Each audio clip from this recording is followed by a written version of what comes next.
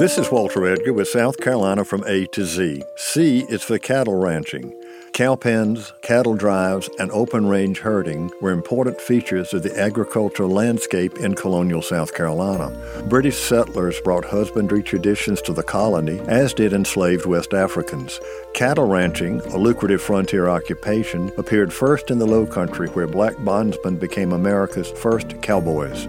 Using the open-range system, livestock foraged in the swamps, forests, and pastures. Periodically, large cattle drives occurred to Charleston. The livestock was butchered and packed into barrels for shipment to Caribbean plantations and urban centers in northern colonies. By the early 1700s, beef and pork were leading South Carolina agricultural exports. The cattle ranching tradition that germinated in South Carolina spread to the frontier and eventually developed into the large-scale ranching and cowboy culture typical of the American West.